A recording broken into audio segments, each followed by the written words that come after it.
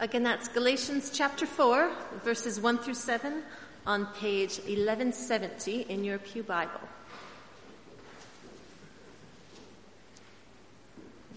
I'm supposed to wait till everybody's ready.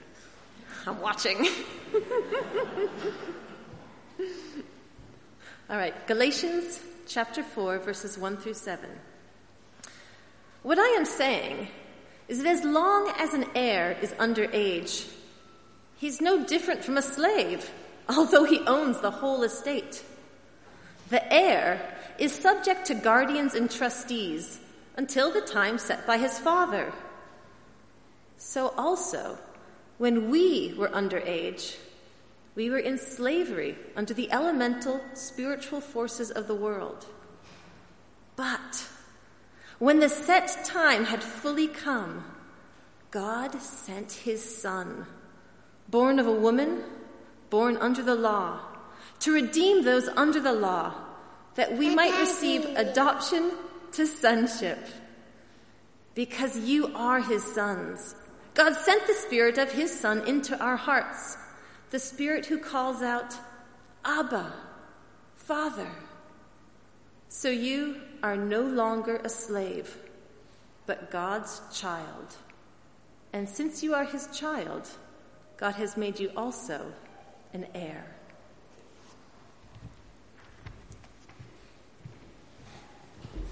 Thank you, Elizabeth. And thank you for the visual aid of a wonderful, beautiful child.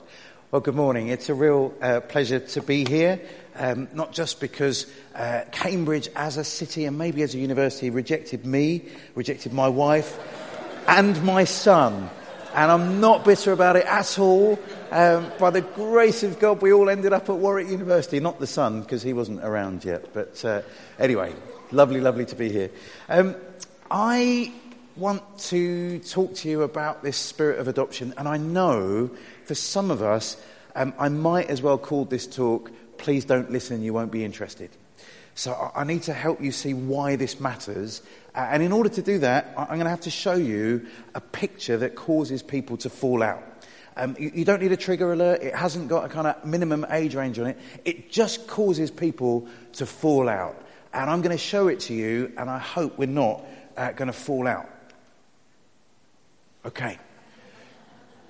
This is a user-generated product photo. Someone was trying to sell a dress on Amazon, and so they took a picture of it and they posted it. But it has caused people around the world to fall out with one another. Just ask your neighbour, what colour is the dress? Have a go. Ask your neighbour, what colour is the dress?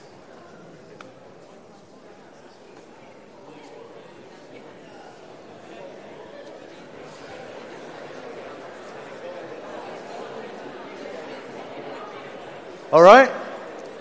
Let's see. Are you still friends? I think so. Someone on this side of the room, put your hand up. Just tell me what colour the dress is. Black and blue. Let's pause there. Black and blue. Who sees black and blue in this dress? Yeah, interesting. Now, my theory is that although, you might not know it, you are secretly a Baptist. Okay. Us Baptists, we see blue water everywhere where other people might not. Someone on this side, tell me something different. Who doesn't see black and blue? What do you see? Yes, white and gold. Who sees white and gold? Okay, good. You are Anglicans. You see white dresses and gold crowns where other people don't. It's a bizarre phenomenon, isn't it? We're looking at the same photo, and it wouldn't have mattered which side of the room or how close to the front or how old you are or your gender. None of that makes a difference. But there's something weird going on, isn't it? Someone told me that the best thing to explain it is your brain is trying to figure out what natural light is in the photo. And once it thinks it's found natural light, it works out what all the other colours are in respect to that natural light. The thing is, there is no natural light in this photo. Just looks like there is.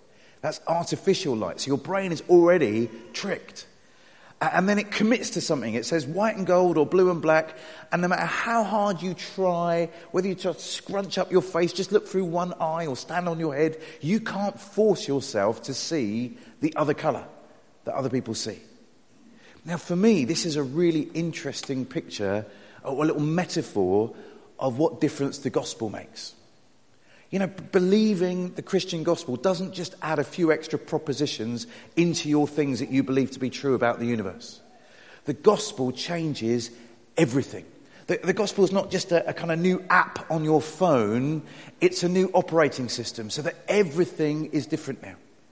And you, at work or in your home even, or in your neighbourhood, you might be looking at the same things, the same news headlines, the same challenges in this city as everyone else, but because of something internal to you, you see something different.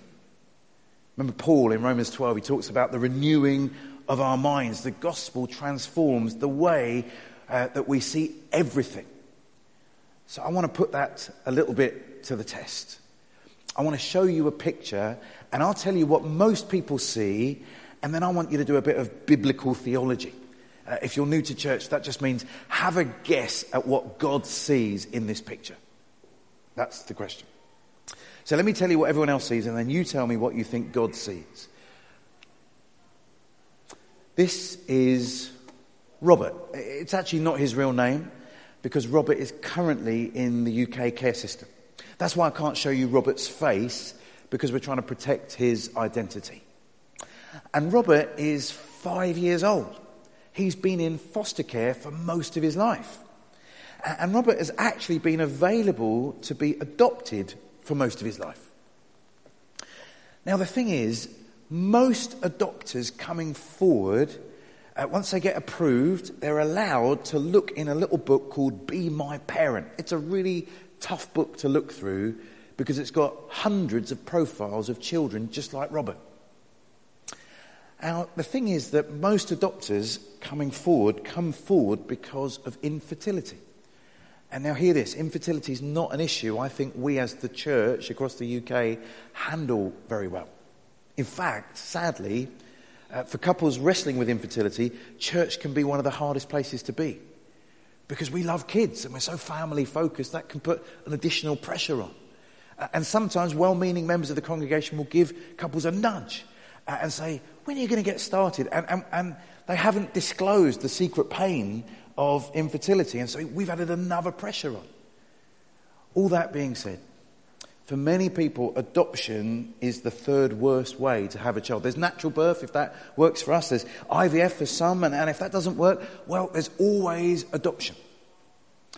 When infertility is your driver into adoption, guess what you want? You want a baby. And you don't just want any baby, you want a perfect baby. With no strings and no baggage, that's what you want. You want what you've not been able to have. And then comes Robert's profile. And Robert's 5 years old. Well, that wasn't what I wanted. That's not what I'm missing. And then you read Robert's bio and it gets worse. Because Robert has speech delay. And he gets frustrated sometimes that he can't speak in the way that he wants to. And so at school, that sometimes works out as difficult to manage behaviour. And that's in Robert's profile because we want people to adopt with their eyes open and not have some kind of romantic dream about it. So Robert's got a lot of things against him. And so people look at Robert and they say, well, hold on. If he's hard to manage at 5, what's he going to be like at 15? What's he going to be like at 18? That sounds like a lot of hassle. That comes like it's going to be difficult. Robert isn't what I want. It's not what I ordered. Therefore, he's not for me. He's someone else's problem. And they turn the page, and it's almost like they say it out loud. Robert is unadoptable. And that's why Robert has been waiting and waiting and waiting. The sad thing is that can be a self-fulfilling prophecy. That the longer a child waits in the care system, the less their chances of getting adopted. Because the older they get, the less people are willing to step forward. And sadly, the stats, and again, there are so many people that break the stats, right? It's not always the way things work out.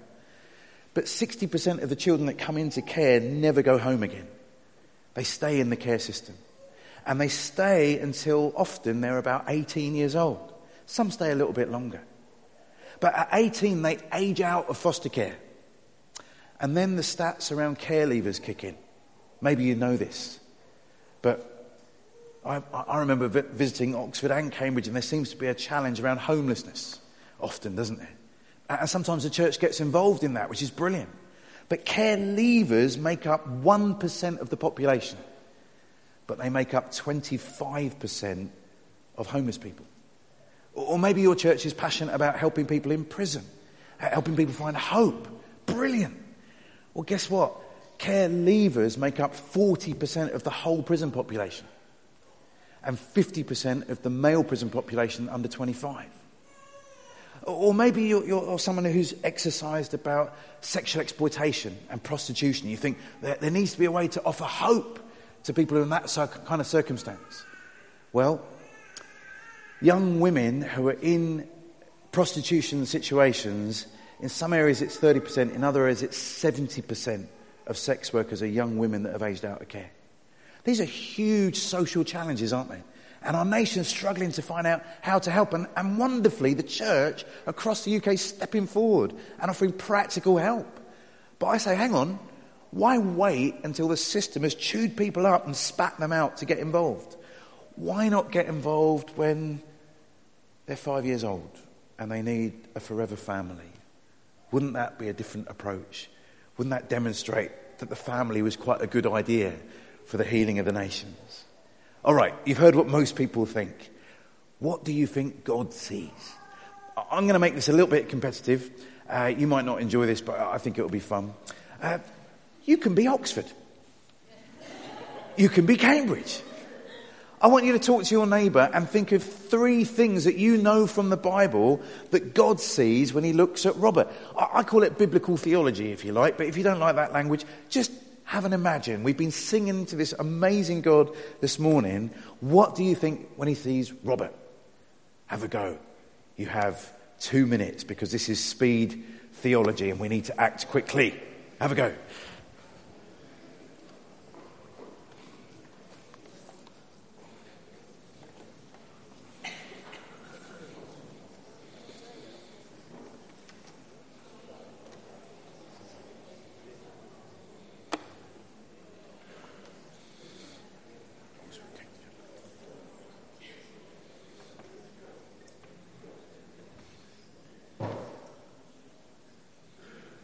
Very quiet.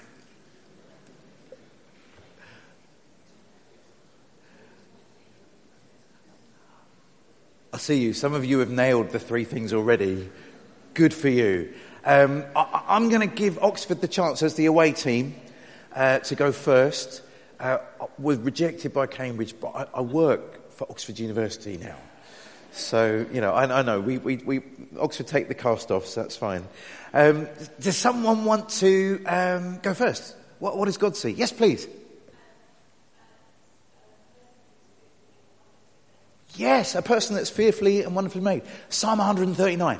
My daughter has a mirror in her bedroom. She's 17 years old, and we've put that Bible text underneath the mirror. Because when she looks in that mirror, I want her to know, no matter what the magazines say or her friends say or the YouTubers say, she is fearfully and wonderfully made. She does not have to conform to some kind of beauty standard. God thinks she is fearfully and wonderfully made. And whether you feel that or not, that is true for you this morning, isn't it? You are fearfully and wonderfully made. And that is true for Robert, whatever his family circumstances.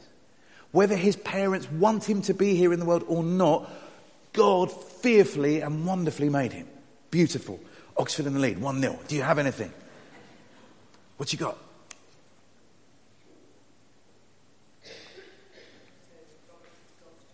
Robert is God's child. That's interesting, isn't it? So because God created Robert, God takes interest in Robert.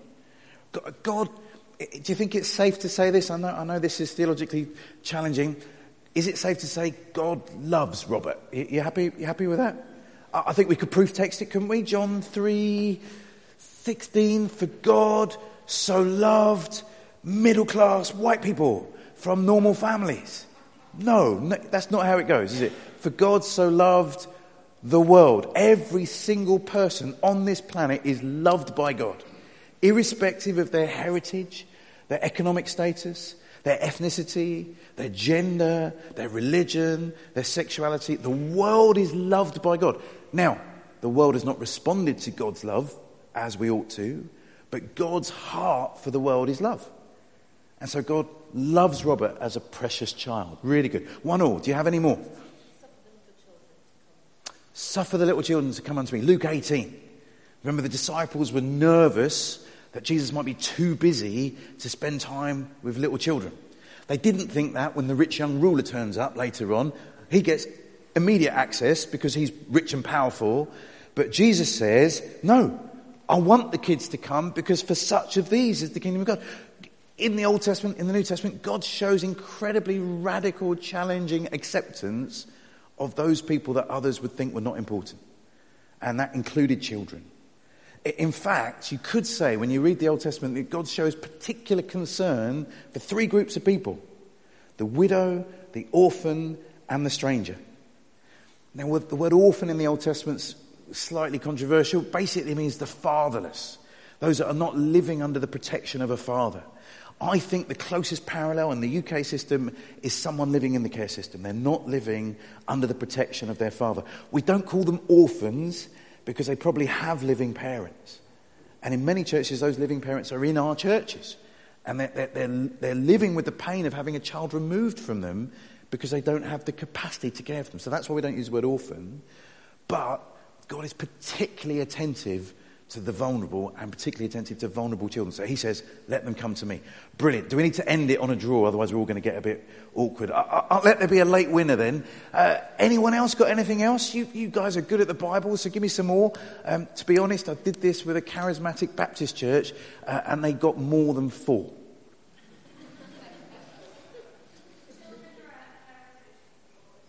Children are a heritage from the Lord. They're a gift, aren't they? No child is unwanted by God. And therefore we should value them and see them positively as a gift, not as a problem. Nice. I think you might want to say that Robert is made in the image of God. Are you comfortable with that? And as someone made in the image of God, there are some tremendous things that we now need to say about him. You see, I brought my phone with me, and on my phone I've probably got 10,000 pictures of my family. And in the break, you could see a few pictures.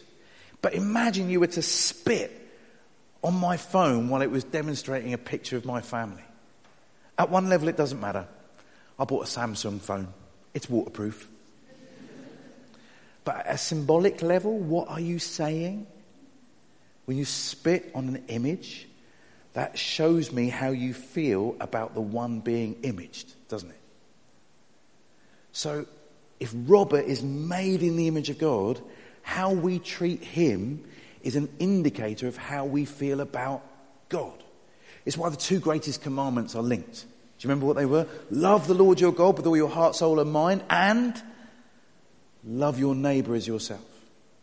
You cannot say that you love God if you don't love your neighbour, because your neighbour is made in the image of God. And therefore what you do or don't do for the image is a reflection of how you feel about God. But there's another reason why we need to hear Robert's story. And we had it read to us so well by Elizabeth. I want you to open it up. And I'm hoping some of the things that we've been saying will just drop into place as we explore this together. So you probably know the book of Galatians, or the letter to the Galatians, is Paul writing to help people that are confused about the gospel, the good news of Jesus. And they're particularly confused because a group of people have come and said, to be a true member of God's family, you still need to obey all the Old Testament laws, especially including circumcision. And so Paul writes to kind of put people straight. That's not the way it works. They've misunderstood the gospel. And part of his argument is here in chapter 4, verse 1. Paul's talking about the Jewish nation when he says, what I am saying is that as long as an heir is underage, he is no different from a slave, although he owns the whole estate. We know, don't we, that in the Old Testament, all these promises are made to the people of Israel, and they are yes and amen in Jesus, and therefore the Jewish nation have an incredible inheritance. But before they inherit it, while they're still young, while they're still minors, they might feel they're being bossed about by the law. And they feel, in some ways, enslaved. And then Paul goes on to say, well, you know what? Verse 3, so also when we were underage, we were in slavery under the elemental spiritual forces of this world. I think he's extending that to include everyone else too. Some of us were enslaved by the law, others of us were enslaved by the elemental spiritual forces of this world. We were held captive. Maybe you know that from your own backstory. The stuff that you were involved in before you became a Christian that weren't giving you life and health, they were giving you slavery and death. It could have been an addictive relationship. It could have been an actual substance addiction. It could be an addiction to work. Whatever it is, they held you captive. But, this is like a parallel to Ephesians chapter 2. But, verse 4, when the time set had fully come, God sent his Son, born of a woman, born under the law, to redeem those under the law. God saw us in our captivity and he came along to set us free. And that's the way we like to talk about the gospel, don't we? The gospel of redemption. I was a slave, God has set me free. That is wonderful. And many of us, that is our story. Or sometimes we talk about the gospel as a gospel of forgiveness. That once I was a sinner and I had all these things against me, that God had a list of all my sins, and God has forgiven me and released me from that. That's brilliant. Or maybe we sometimes think about the gospel in terms of rescue. That I was in so much trouble. It was like I was in a deep pit that I couldn't get myself out of, and God came along and he rescued me. And those are wonderful, wonderful expressions of the gospel. But that isn't the pinnacle of the gospel. Maybe you've heard of a guy called J.I. Packer. I always wanted him to meet J.R. Hartley, but I don't know if that's ever happened. J.I. Packer, an amazing Reformed theologian, he says that adoption is the highest blessing that the gospel affords. Okay? It even beats justification. Now, if you know J.I. Packer, that's a big deal, because he's a Reformed theologian, and justification is the most important thing in that world often. But J.I. Packer says adoption trumps all of those things. Now think to yourself, why? What is it that adoption gives you in a relationship with God that redemption, forgiveness and rescue don't? Well, let's think about rescue. Has anyone here ever been rescued? Maybe by a paramedic or a lifeboat. I know we're quite away from the coast, but you never know. Has anyone ever been rescued? Yeah, you have, Simon? What was your rescue? You were in the sea. Was it a life and death kind of situation? A riptide. That sounds pretty scary. We haven't rehearsed this. I'm learning this for the first time. Okay, riptides, sea, rescue. That sounds like life and death. Okay. Who was it rescued you? The lifeguards. Brilliant. What was the name of the lifeguard? This life and death situation, riptide, a lifeguard came and rescued you. What was the name of the lifeguard? How much contact have you had with the lifeguard since? None. Christmas cards? Tea, coffee, Christmas dinner, and anything? You go to the same beach. That does not count. Look, think about this. Some people think that Christianity is all about being rescued by God. The thing about rescue is it does not guarantee relationship, does it? You can be rescued and you go, thank you very much, I'll get on with my life, you get on with your life, see you later. And to be honest, that's how some people treat God. I've got my get out of hell free card, isn't it? I believe the gospel, I'll see you in heaven. Or in the new heavens and the new earth, whichever way you want to play it. That's not what God wants. God rescues us so that we could have relationship. You and I get to call God Father. That is the most amazing privilege in the world. And you have that only because God chose to adopt you. Does that make sense? You and I have no right to call God Father. Jesus is the only true and living Son of God, but you and I have been afforded that blessing through adoption. And that is an incredible gift. Or take another one. Forgiveness. That's beautiful, isn't it? Forgiveness is wonderful. But look, today I have turned up wearing the same clothes I wore last night. into lovely Cambridge. This could have been part of the rejection process of what happened before. I was at a wedding last night, okay? I had 5 hours sleep and I had to get up again, and I didn't really want to wake the rest of the family up, so I just picked up the clothes that were on the floor from last night, and here I am. Now, that is a great sin against fashion and maybe against you. Think about it. Before this morning, relationally, we were probably at 0. None of you knew me except a couple of you. 0 relationship. And then I turn up wearing the clothes from last night and second-hand shoes. Now, we might now be at -10 relationally, might we? I have a debt against you. But you look like a gracious bunch. You might forgive me. Write off this crime against fashion. Where are we at now? We're back at 0. That's not what God wants. He wants to call you his precious child forever. He wants to include you in the family. He wants God the Father to be your father. He wants Jesus to be your brother. And he wants his Holy Spirit in you. Did you notice how Trinitarian Galatians 4 is? He wants the Holy Spirit in you to confirm your adoption, that you could cry out, Abba, Father. God doesn't just want to forgive you. He forgives you so he can embrace you. That's adoption. Are you with me? We could do it for all the different ways that you express the gospel. Like, did you notice you have an inheritance? That is only yours by adoption. Look, I have 7 children that are in my family. A long time ago, it was just me and the wife. Pizza night was my favourite night of the week. My wife, for some reason, I can't cope with it, she has this tiny appetite. And so she would have this like little acute angle of pizza, and I would get the reflex angle of what was left. Good times. And then we started to have kids and adopt and foster, and our oven is the same size. So my slice of the pizza is getting smaller and smaller and smaller. And sometimes I look around at my skinny little pizza and I say, I'm not sure you should be here, the rest of you. Who does that sound like? Doesn't that sound like the older brother in the prodigal son story? You've already had all yours, and now you want some of mine. You've come back asking for more inheritance. That's not fair. Thank God we don't have an older brother like that.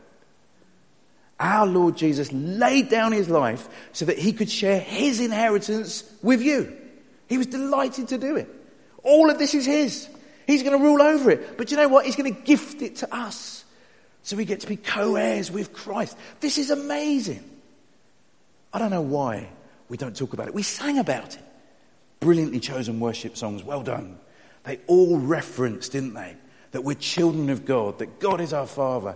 But we don't often use the word adoption because adoption's for other people. Friends, you and I are the adopted children of God. That's our story. That's our theology. That's the incredible privilege God has given us. And when God adopted us, it wasn't because he was bored or lonely or there was some kind of deficiency in him. God did not adopt you because he needed it. God adopted you because we needed it. God stepped up and became the Father that we needed him to be. Jesus offered himself as a sacrifice for sin. The Holy Spirit comes and guarantees stuff and writes it into our hearts because that's what we need. That's the grace of God, isn't it? That's the spirit of adoption. You know what I'm asking? I'm saying, hey church, why don't we present the world with a visible demonstration of that gospel? That instead of leaving adoption just for people who can't have their own kids, why don't the rest of us think, well, why don't we have a go? Could we be the best parent that a child has ever known? Could we step up? And it could be that people that are struggling with infertility could step up too and think, you know what, it's not about me getting the baby that I want. It's about me being the parent that these children need. That would be amazing. 3 things would change, and then we'll close. I believe the lives of children will change. I believe once a child receives the love and grace and stability they need, things change. Now, I'm not being romantic about this. Lots and lots of kids, 70% of kids in care have had neglect, physical and sexual violence against them. That doesn't go away quickly. In fact, think about it. When God adopted you, there were loads of things wrong with your life. Have they all gone away? God chooses to walk with us through the pain and suffering. And that would be our commitment to these kids. That we walk with them and demonstrate the covenant grace of God to these children in our care. Second, I think we begin to offer God the kind of worship that he asked for in the first place. Need a proof text? James 1:27. Religion that God our Father accepts as pure and blameless is kicking worship band. You've got one. It's a gift from God, but that isn't how James 1:27 lands. Profound biblical expository preaching. Also what you've got here, a wonderful gift, but not how the verse ends. Religion that God our Father accepts as pure and blameless is to care for widows and orphans in their distress. And even if you don't like the book of James, and I don't know why you wouldn't, Isaiah 1, Isaiah 58 as a cross-reference. Thirdly, lastly, imagine the church stepped up and fostered or adopted every child in the UK that needs it. Imagine that happened.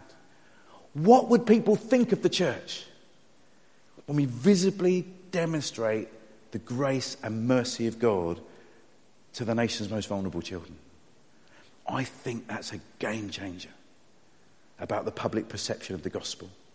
Because we don't just proclaim a good news, we live a good news that becomes very visible.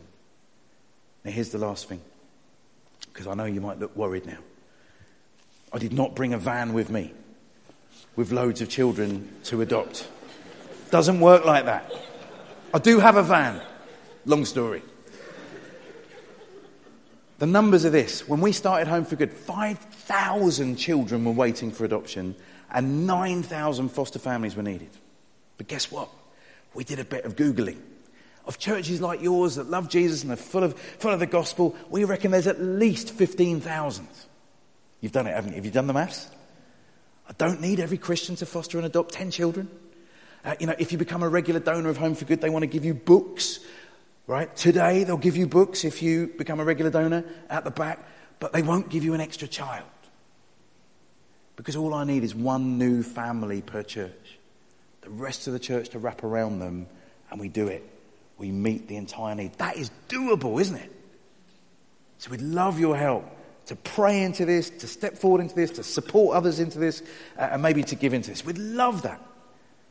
Because with your help, we really could find a home for every child that needs one.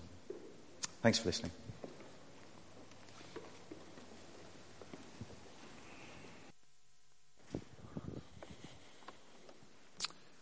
Thank you, Krish. Let's respond. Let's pray for some moments together.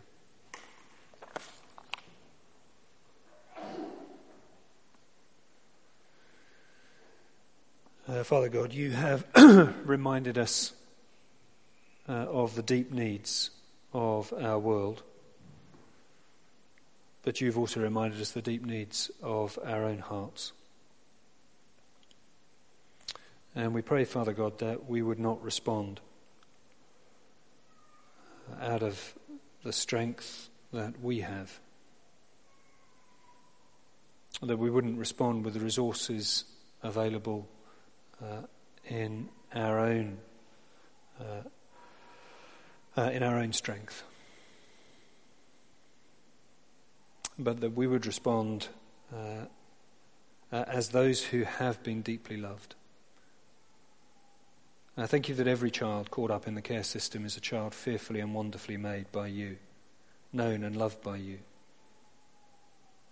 And we pray that the way that you have adopted us would shape the way that we respond to such needs. We begin, Lord God, by praising you for being such a God of grace and love. And I thank you that your grace is so rich, that you're a God of kindness. You overflow with generous care. And because of all of this, you are worthy of all praise. Thank you that your strength was used to redeem, that you worked to bring redemption. And you did these things even at the cost of your own Son. Truly, you're a God of glory. You're a God of wondrous grace. And this morning we praise you anew.